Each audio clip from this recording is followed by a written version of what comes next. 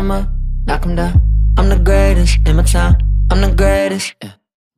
What's up, guys? The Uncommons here. Luke Blockenstein with Caleb Fossum, and today we're talking about goals. Caleb is going to start us off. Yeah, so I was listening to a podcast with Aubrey Marcus and Jesse Itzler, and it started sparking creativity in my mind about goals and specific things that go into the goals that we set. And first of all, when we set goals, have high standards. When you set a goal, be the best at whatever goal that you're setting. Don't just sit here and be like, I want to be in the UFC. Be Conor McGregor and say, I want to be a UFC champion. I don't want to just be a great receiver. I want to be a Hall of Fame receiver. So have high standards when you set these goals. Yeah, it's very simple. All I have to say about this is nobody knows who got second place in any championship ever besides that team. That's very true. That's a great point.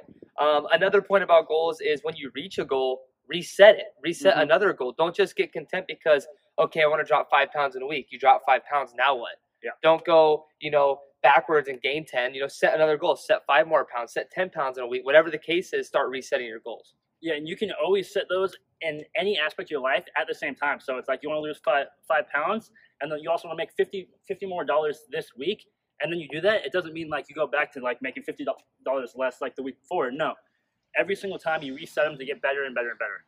And absolutely. So another point I want to talk about goals is don't negotiate goals, okay? So if you set a goal for yourself and you said, I want to lose 5 pounds, and by, towards the end of the week, you don't have that 5 pounds, you start negotiating like, well, I guess I could, no, not 3 pounds. You set the goal for 5, lose those 5 pounds.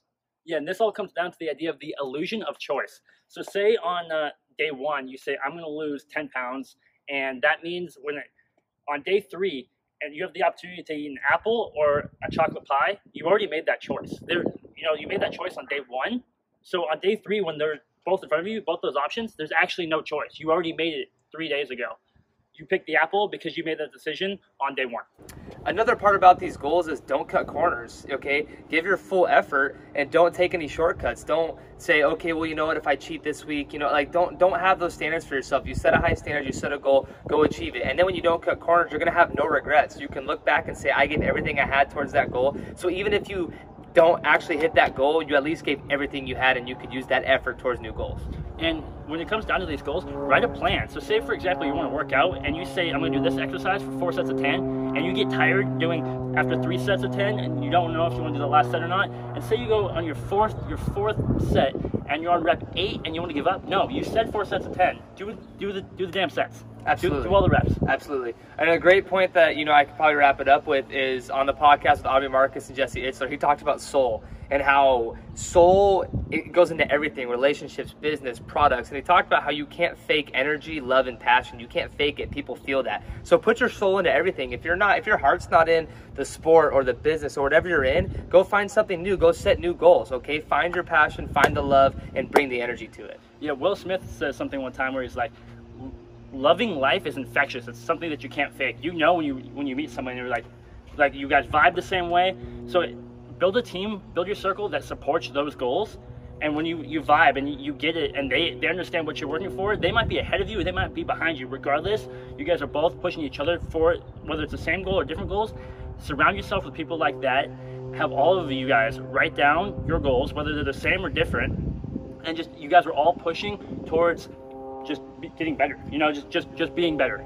Absolutely. That unwavering confidence like we talk about and being authentic and being your true self is very contagious. And a point that I want to piggyback off of Luke right there when he says writing it down, get a journal. I mean, we're huge on journals. Where we talk about it all the time. We write down our goals for the day, we write down our goals for the year and for the rest of our lives. And we continue to repeat that and writing it down. My brain registers those goals every single day, and it puts it into fruition and speaks it into existence. So, whatever you're feeling that day, write it down. Those goals, reset those goals. Don't negotiate. We talk about it all the time. Journals, I think, are huge.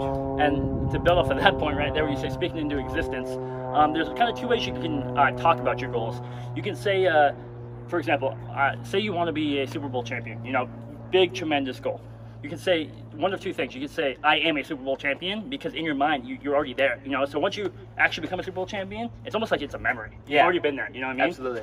Or you can say, I am working to be a Super Bowl champion, but never say I want to be, because it's just too far in the future. Yeah. There's too many excuses. There's too many things that can limit you and pop up. Yeah. I am working to be a Super Bowl champion, or I am a Super Bowl champion. You can just say it it's already a decision. The world just has to catch up. So once you make this decision, you've made it. There's no choices. The world, history, time just has to catch up.